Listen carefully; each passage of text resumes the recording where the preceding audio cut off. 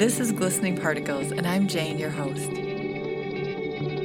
I'd like to hear inspiring stories from people that I barely know and share them with you, and that's what we do here. I never know how it's going to go. I never know what they're going to say, but it's always a good story.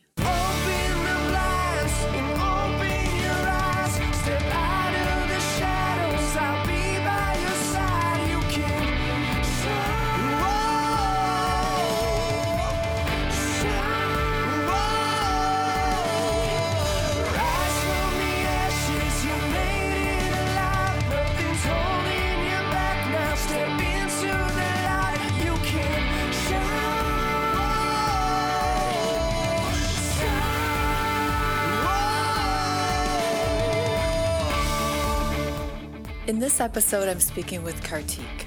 His love of film developed as a really young boy, and it's amazing to watch his path that led him from leaving his hometown of St. Louis and going to DC, being an extra on Forrest Gump, and then making the leap to Paris to study film and become a filmmaker himself. Join me in this really interesting story of someone following their passion and the lessons that he learned along the way. Hello, Kartik, and welcome to the show. Thank you. Great to be here, Jane. So let's give the people a little bit of an idea of how we met, which is, well, we've never met. That's right. Let's start with that. And we got to know each other a little bit on the Antheos Oasis, which I think is where it was my hotbed of collecting podcast people, I guess, is what that turned out to be, because there's so many inspiring people there who have so many great stories that It was just a natural transition of asking people I met there.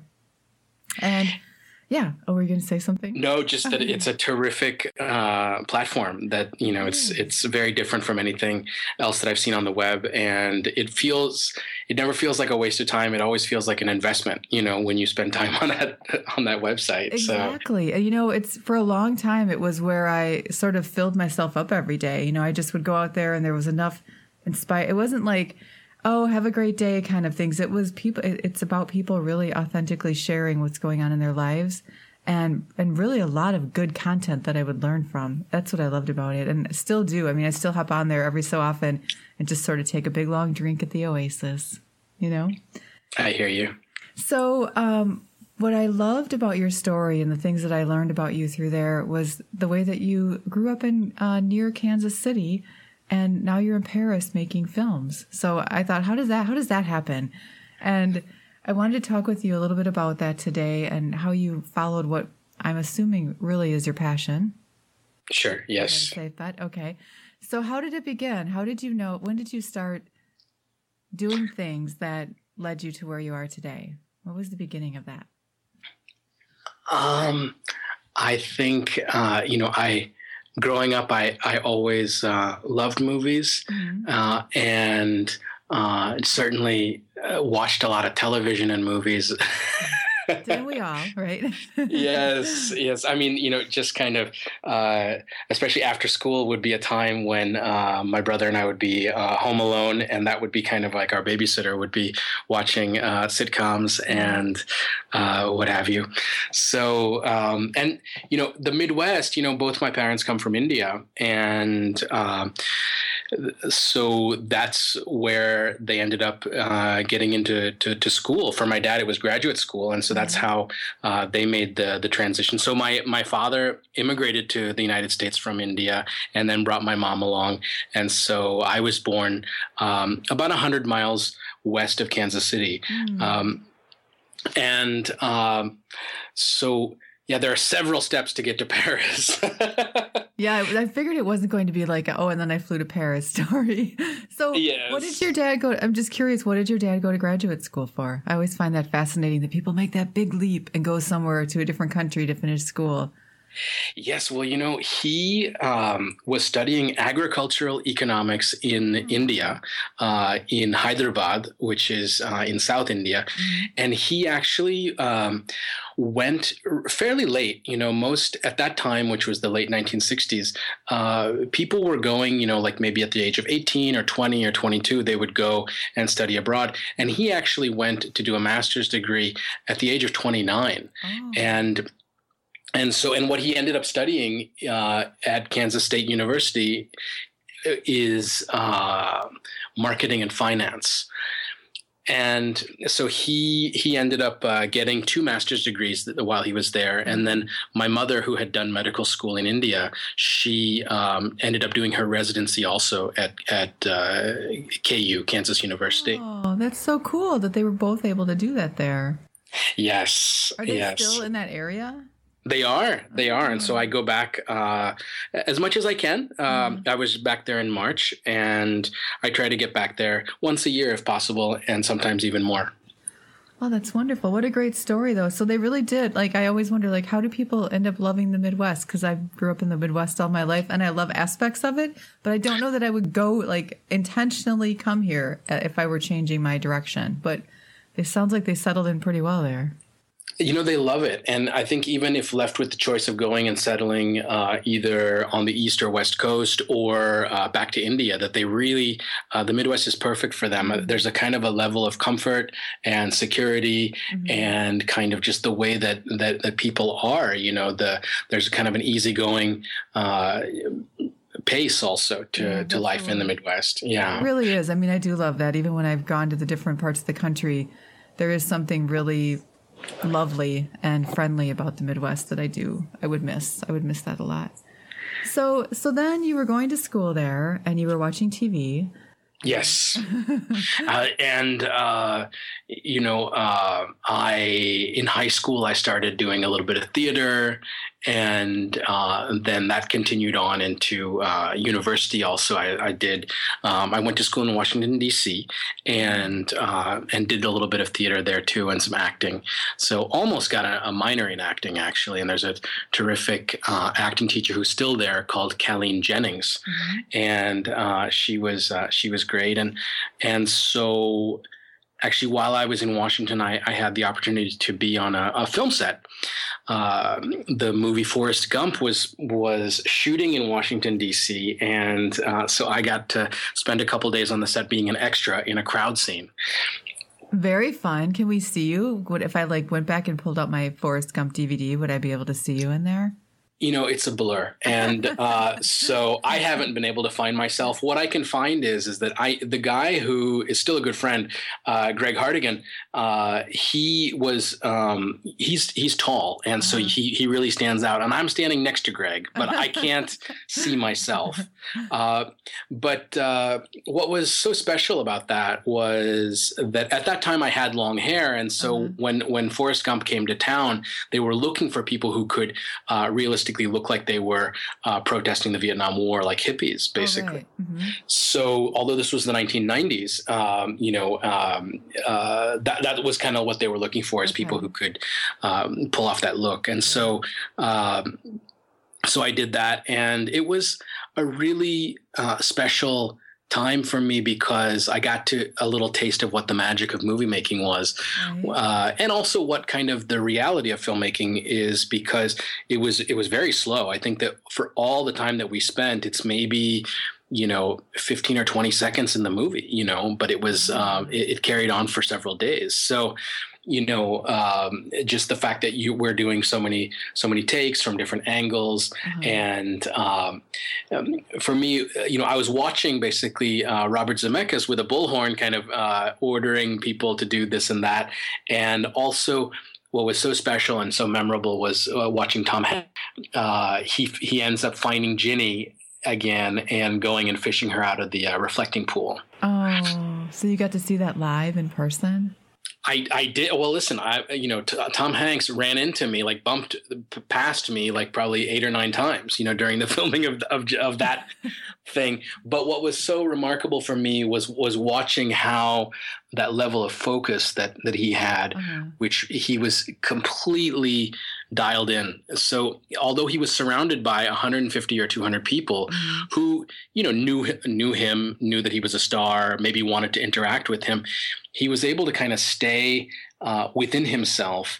And so he was polite. He was sort of nodding, but he wasn't chatty. He was just sort of in his zone. And although he didn't have any handlers or anybody around that was kind of protecting him, he created his own bubble around himself in order to take care of himself as an actor, which is so important in that situation. Well, especially in crowds like that, where it's so wide open. Absolutely, absolutely, and I think even beyond that, that sometimes when actors are even in a closed environment, but they have the choice between kind of sort of being with themselves or sort of chatting and having snacks and sort of I guess everybody kind of has their own process for doing it. But if you were the type of person who really needed that quiet and needed that space, and you sort of were to get sucked into other people's conversations or whatever, that would be something where ultimately the film kind of fails because of you're not being able to sort of not being there and doing the work, I never really thought of it that way.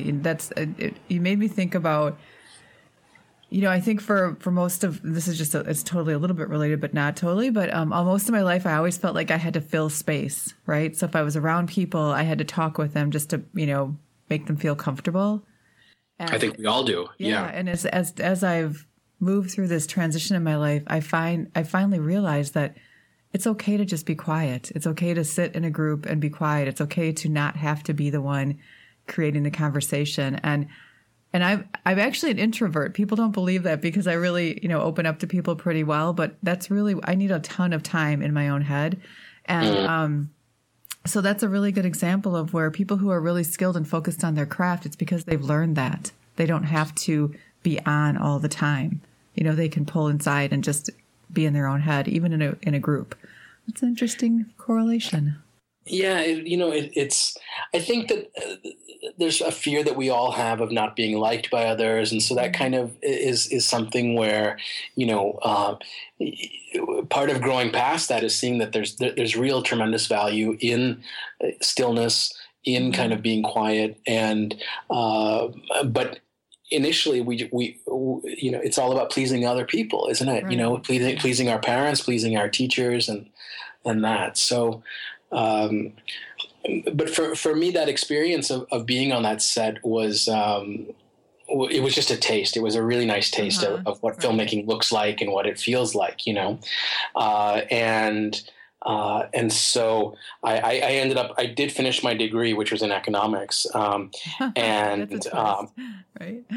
It was kind of that was the thing, is that it felt like that it was the logical thing to do, just given sort of what my father did. It felt like that it was kind of following in his footsteps by doing something like that, and, I didn't have a problem with economics. I mean, I think that I had a little bit of aptitude for it, but it was not something that, how would I put it? Just not my favorite thing. I think that also it was one of those fields where it felt like the people were always kind of theorizing a lot, but that that nobody really knows what's going on in terms of, if we did know how these things would work, then we'd have a much greater hold and handle on the economy, and we don't, so. Exactly. Well, and it sounds like that some of that does play into the type of films that you do as well, don't you think? Like, that you're looking at, the world issues when you're creating the films that you're doing today. And so that background was probably a great foundation. Like, I think, we put so much stress on higher education and on what you go to school for, but really higher education, it can go in so many different directions. My background is IT, but it's not really anything. I mean, I haven't written a stitch of code for years, but that's what I was trained in. Sure. I mean, to me, one of the great things that I look back on from Washington was the friends that I made there, and just that it is a city that's so sort of open to international, kind of, it's the place where all the embassies are. It's the place where, President Clinton at that time came and spoke to our school, and we had those kinds of opportunities, which were really special. And, actually it was through that school that I studied abroad in Paris. So that was another link that came through my alma mater, American U. That's amazing. I mean, I think like you were lucky at that age to really get such a worldview, and I suppose a lot of it had to do with your parents and the fact that they had come to the United States from a different country and had a wider view. And that's one of the things I love about even being on Oasis was just getting a wider perspective of how really we're all thinking about the same things. We're all trying to, live a intentional life and be out there, but you're lucky that you had that experience at such a young age to get out there. Very lucky. Absolutely. I treasure those memories and that exposure at that age. So then you went to school abroad with your universities, and that's how you found the love of Paris? Yes, that's right. I mean, it kind of, my French connection goes back a little bit, when I was Your French connection? Okay, go on. Yes, it doesn't have to do with any heroin. It doesn't have to do with Marseille or Gene Hackman or any of that. But when I was my high school, Pembroke Hill in Kansas City was a place where we had the option of language. From sixth grade onward, you had to take French, Latin, or Spanish, and I chose French at that time.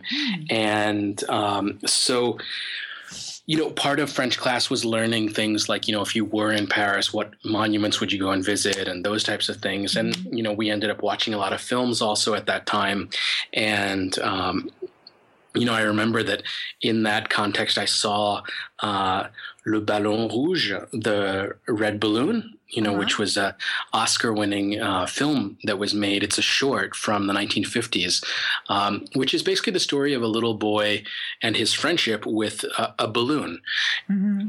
And it takes place in Paris, and particularly in this neighborhood called Montmartre, which is a very picturesque, even today. It's kind of where Amélie was shot, a lot of that. Okay. So just a beautiful area. And it's just kind of, this balloon sort of starts to take on like human-like qualities, so that this boy communicating with this balloon, it becomes a very special relationship. And so I saw that, and I was definitely impressed by that. And so then throughout junior high and middle school and high school, I was watching French things. And so then, fast forward 5-6 years, or 4 or 5 years, and, I had the opportunity to do this study abroad in Paris. And so there were other places in the world that I could choose, but it felt like that Paris would be a good fit because, I already had a very small, kind of basic foundation in the language, and which I realized wasn't much at all, because when I was arriving at my host family's place, I realized that, I had this first phone call to make, just like to say, hey, I'm arriving, tomorrow or whatever. And I realized that, I'm horrible on the phone in other languages, especially a language that I don't know very well. And then I also realized that, when I'm listening to radio in another language, that I don't really pick up much. And it's because, you don't have any physical, like either facial expressions, gestures, or hands or anything. And so not having that, it really made it hard for me to understand. So I kind of, it was sort of an aborted call in the middle. I was like, hello, demain, so tomorrow, and so, but living in that family was really important for learning French. And so I spent a semester doing economics, just finishing that course, but so it was still within the framework of American U and of that degree.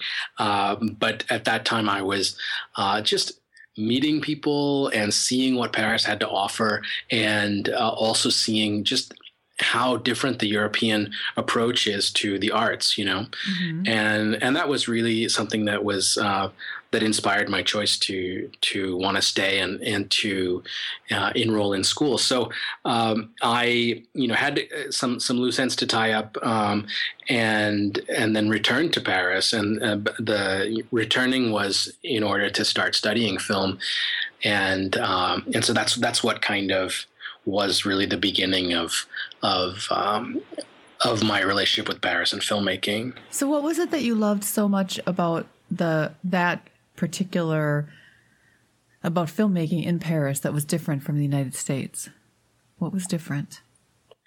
Well, at that time I was not filmmaking; I was film watching a lot. Okay. And I think that that's something that's a distinction, because for me in my journey, the really big kind of leap was from being a watcher to being a doer.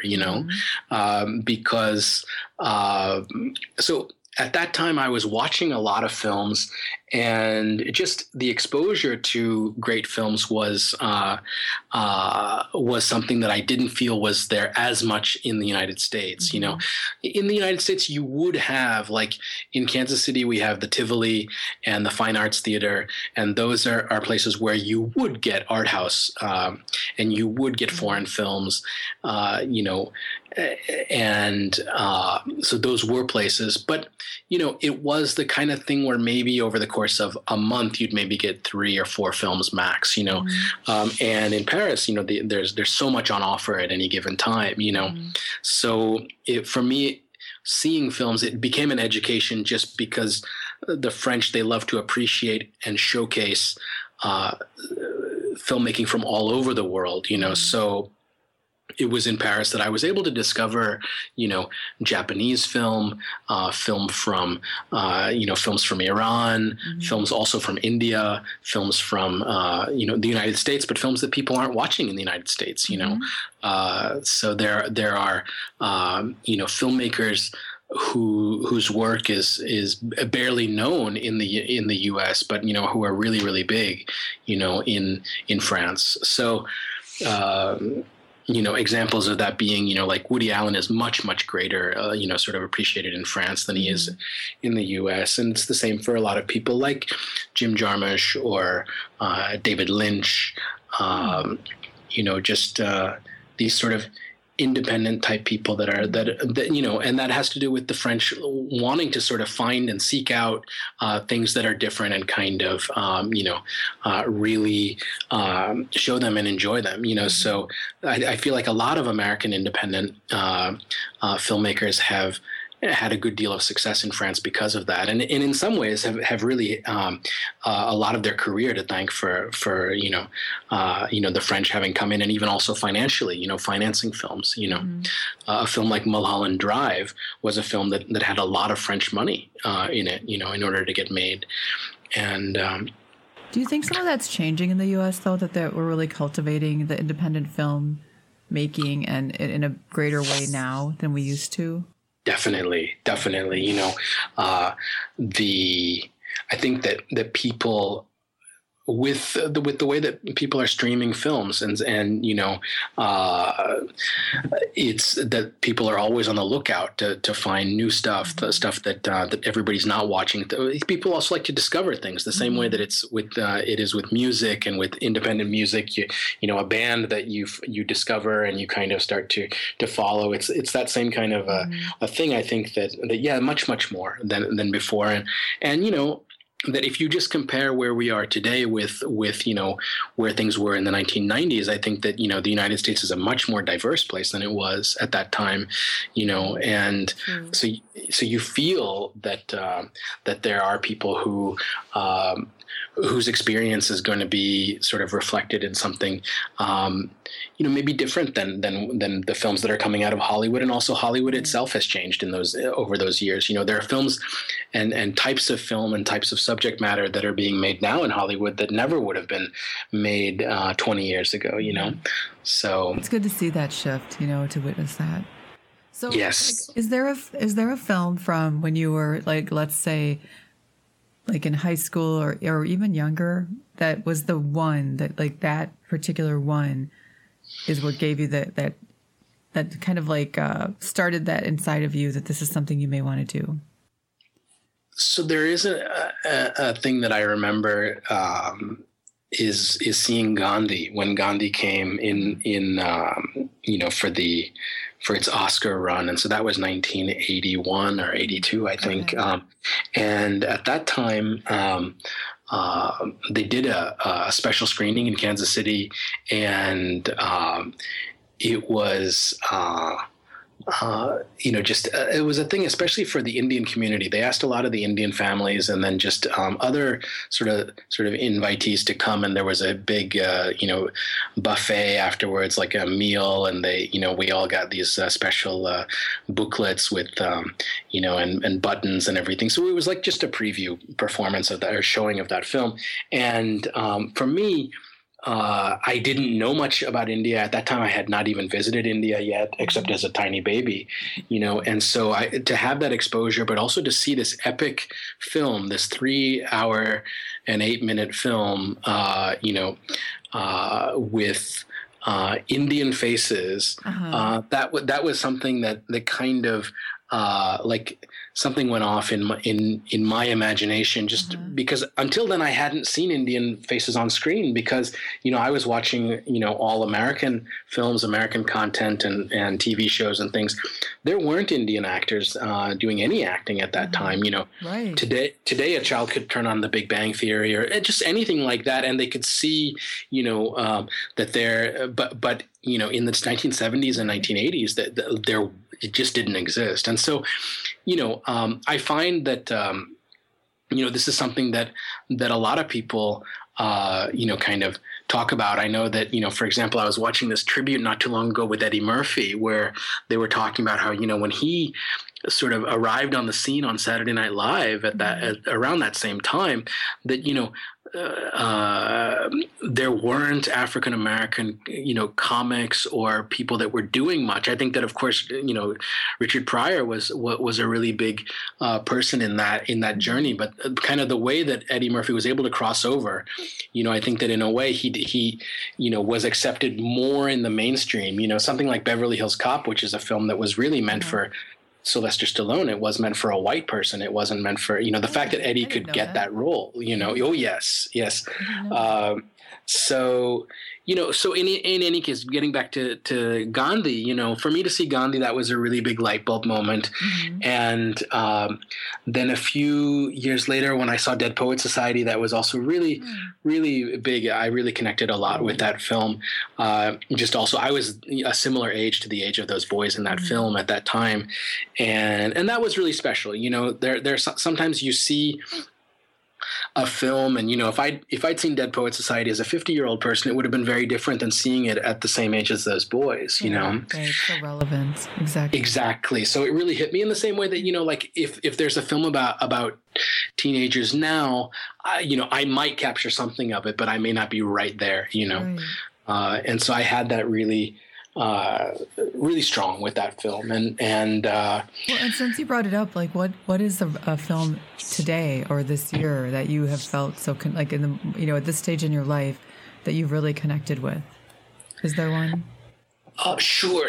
I would have to think. These are always these are the questions that really stump. Okay. No, I think I'll tell you one that I just really adore is Inside Llewyn Davis. Inside Llewyn Davis was made in 2013. It was, I think, sort of the breakout performance of Oscar Isaac, this actor who's done a lot of films. He's a brilliant actor, and it's the story of a folk singer, performer, guitarist who performs in the Village in New York City in 1961. It's a period piece, and they did it. It came out in 2013, and it's available on DVD or Blu-ray. The Criterion Collection has it if people want to look for it. And it turned out to be one of my favorite films, even by the Coen brothers. And the Coen brothers have made so many great films, and they would be another example of, although they are widely loved in the United States and all over the world, but they're just adored in France. Everybody just can't get enough of them, I did not know that. What is, if you had to, now if we talk a little bit about the film work that you've done, so you've done acting and directing and writing, correct? Yep, that's right. Yes. Right. What's your favorite place to play? Which of those three?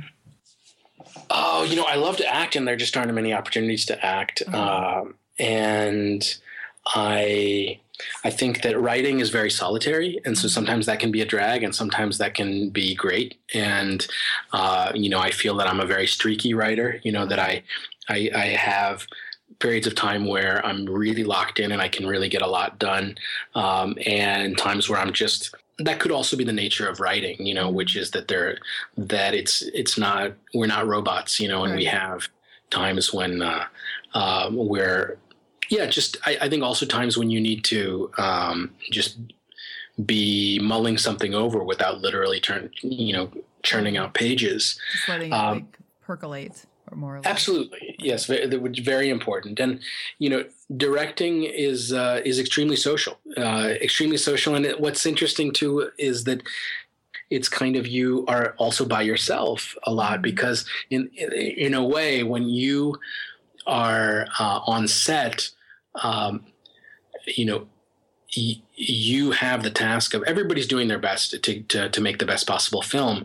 But at the end of the day, it's up to you to know if you have gotten the footage that you need and you can move on from a setup, or that it kind of ends up being something where you're surrounded by people and there is a sense of love and camaraderie and in that collaboration, but also ultimately in terms of, if the film is working, or, it kind of comes down to you, and that can sometimes also feel a little bit lonely. But,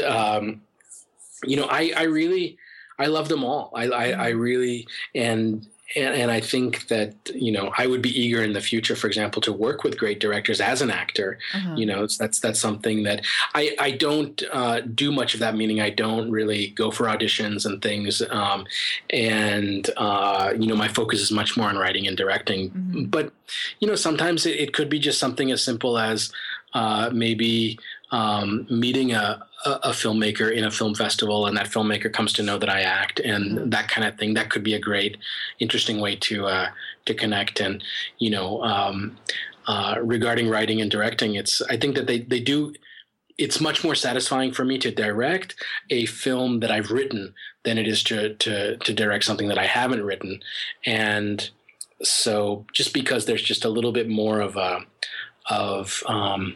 maybe me talking about themes or issues or things that appeal to me naturally, Is it that, or is it that you really know the story on such a deeper level?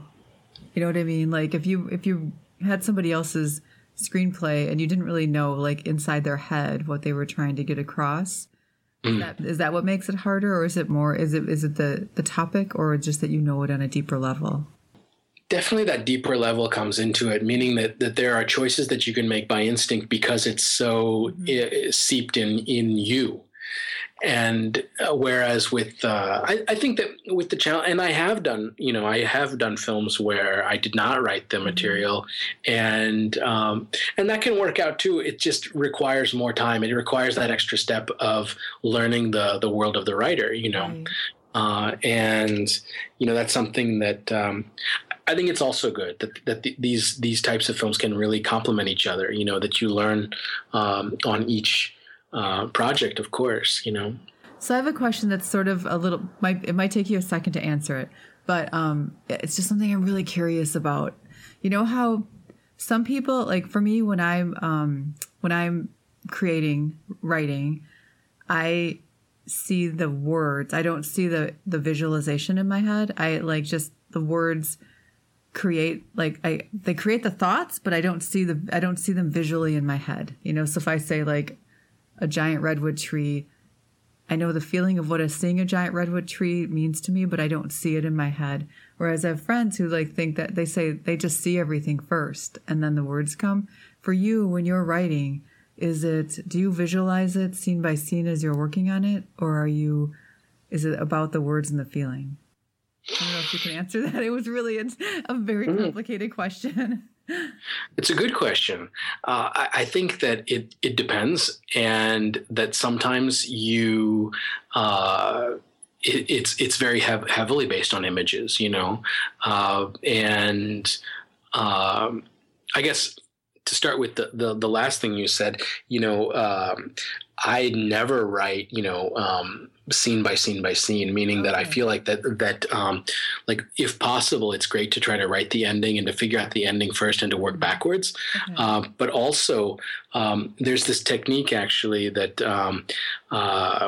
this Japanese director, Takeshi Kitano, has kind of does in his work, which is that he will identify 4 or 5 really strong images. And then his job as a writer is to find the connective tissue to make those images fit together in a story. Oh, that.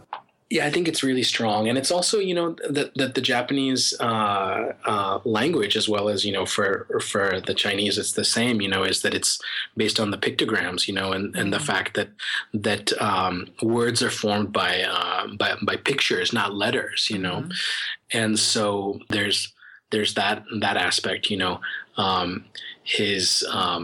that's something that is special. I think that, for me, When you're writing, do you write the story first, like just the essence of the story, and then go back and create the screenplay? Is that the way that's done? Or do you write so you don't do scene by scene, but do you write the story out in detail first or outline? Tell me a little bit about that. Sure. Yeah. I outline and but that's something that I came to because it was too frustrating and too time consuming to just start with scene 1 and then write scene 2. And, it's kind of fly by the seat of your pants type writing, which, that's a way of generating material that because in any event, you're going to go back and rework it. But what the outline gives you is it gives you just more time, thinking about something before committing it to, writing dialogue and things. You might create this brilliant dialogue that ends up not even being in the movie because you realize that the scene isn't relevant or necessary. And if you're outlining before that, then that's a way for you to identify that and it ends up being just a lot more efficient, to spend a lot of time as much as possible outlining and then get into the story. The thing is that as writers, there's that spark of inspiration and we really want to honor it. And we really want to also, we feel inspired by it. And so we want to chase after the story, and so that I guess that initial enthusiasm for me, it's like, it's important to kind of, keep it a little bit, just to not sort of get carried away, because I think that when you outline, you're actually sort of, it's about, taking it from an idea and really elaborating it into something, whereas because an idea by itself won't really get you very far, it ends up being about the execution of the idea. And that's going to come through just how the outline works. So that's good. I like knowing more about that because and what you said about ideas in and of themselves aren't really anything, because I feel like I have about 800 ideas pop up a day. We all do. We do. That's very common. And especially, just walking down the street, hey, this would make a great movie. Hey, that would make a great movie. Sure, it would, but it's like that idea plus 6 or 9 months of work, right. So it's not just that like right. You can just take those molecules and magically they appear on screen, And 6 to 9 months is also extremely conservative. Right, it could be 2 years, 3 years. Gosh, that's more. The thing. I'm not going to go into the detail here because I don't want to give it away, but I have an idea that I'm working on for someday, something that would make a great movie, I think, but we'll see. So I'll probably be coming back to you about that at some point. Please do. Here's a question I do have about, so this might be a presumption, but from the outside, to me, it looks like being in the film industry is hard work. It's not just like we see the magic on the end when there's, a movie on the screen and it's making money and everything's exciting. We see that from the outside. Sure. But it's my presumption that it's really hard work to get from I have an idea to it's in a theater. And I was wondering, but there must be some, so what is it that keeps you excited and working on it, even though it's a really long process from A to B? Sure. It's challenging. I guess I wanted to just pick up a thread from earlier, which is that I talked about what an important thing it was for me to go from being a watcher to being a maker, of films. And,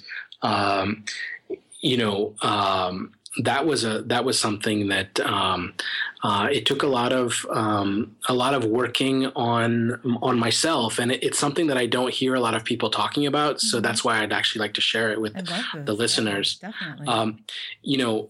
For a long time, I felt like I wanted to be a filmmaker, and yet I had made no films, and so. You go out into the world, into like maybe a party situation or some kind of a thing, and people are like, so what do you do? And you kind of want to say I'm a filmmaker, but at the same time, so if you do say that, or you say I'm learning to make films or something, you still get that thing of maybe like. You get something from the other person, and it may be also something that you're imagining from the other person is that maybe they're judging me because I haven't made films, or they're judging me because I, something, and there's that. I totally get that. Yep.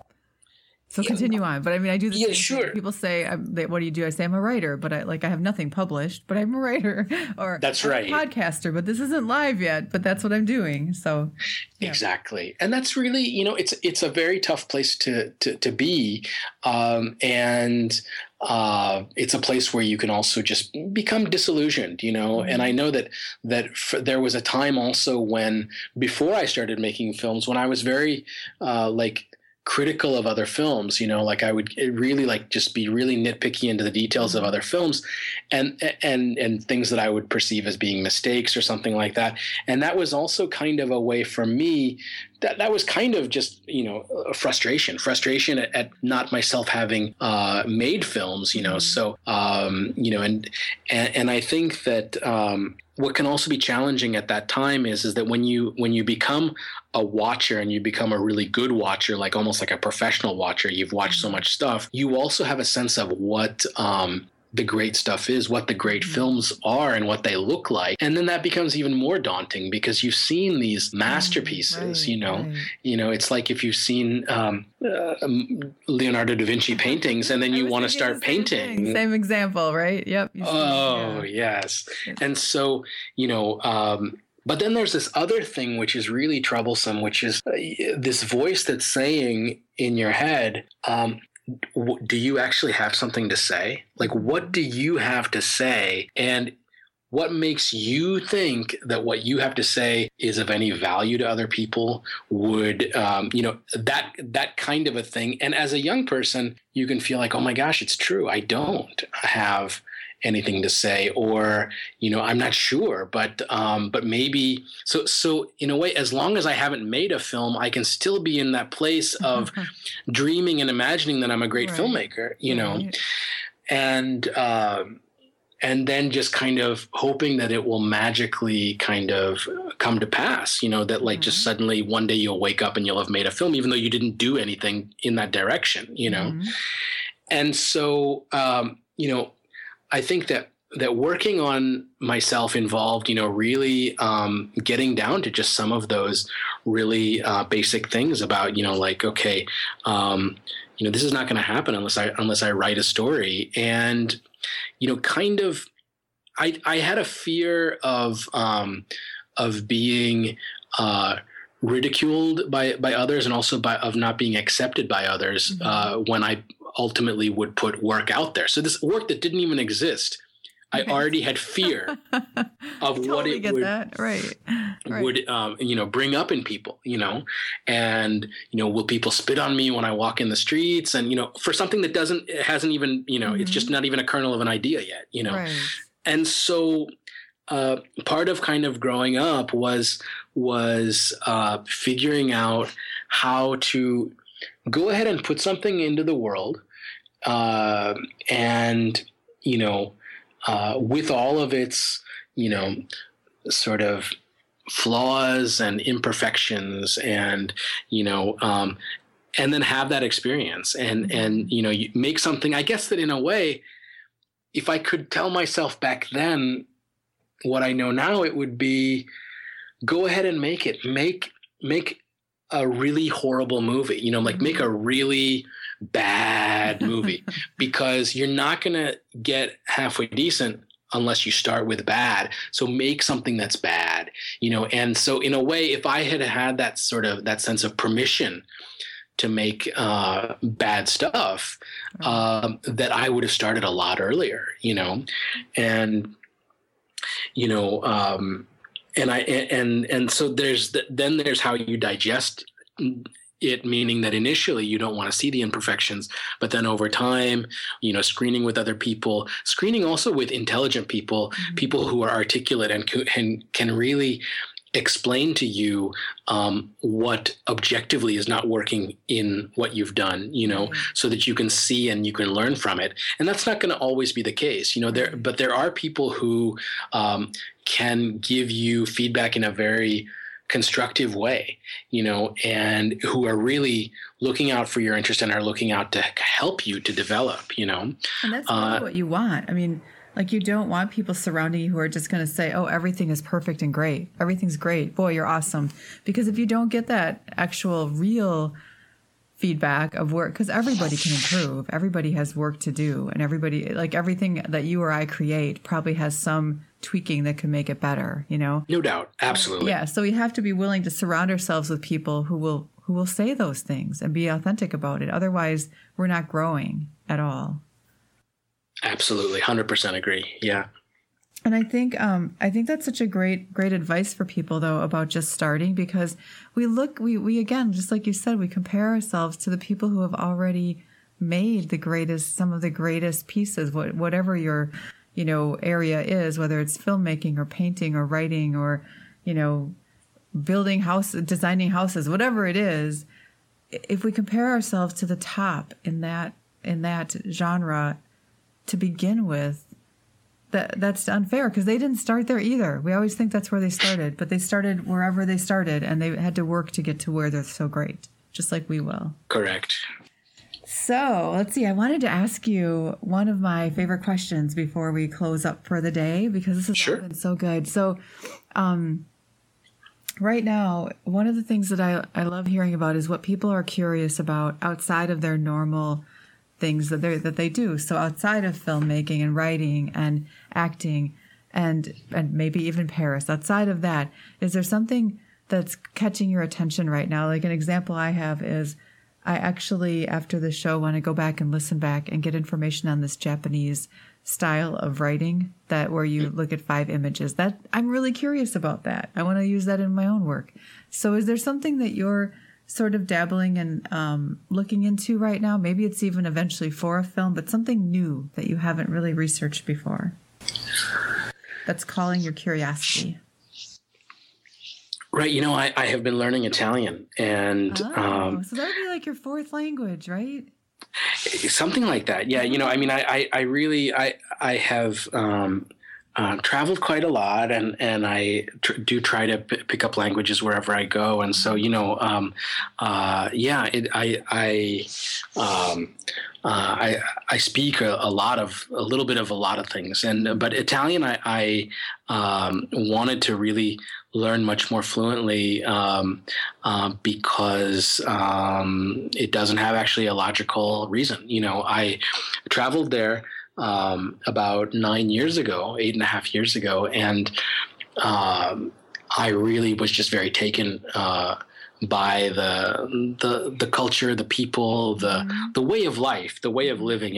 When going there, it felt to me, and of course, this is with the fresh eyes of a tourist who knows nothing, but, it felt to me like that they had understood something about life and something about the art of living that was different from things that I'd seen even in France. I felt that there was just a different pace, and a different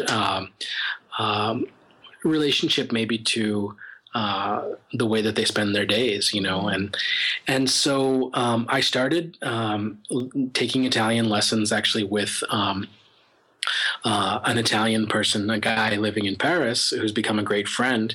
And so we meet up and we'll do a little bit of Italian conversation, and he's trying to learn English, so we do some English conversation, and we go back and forth like that.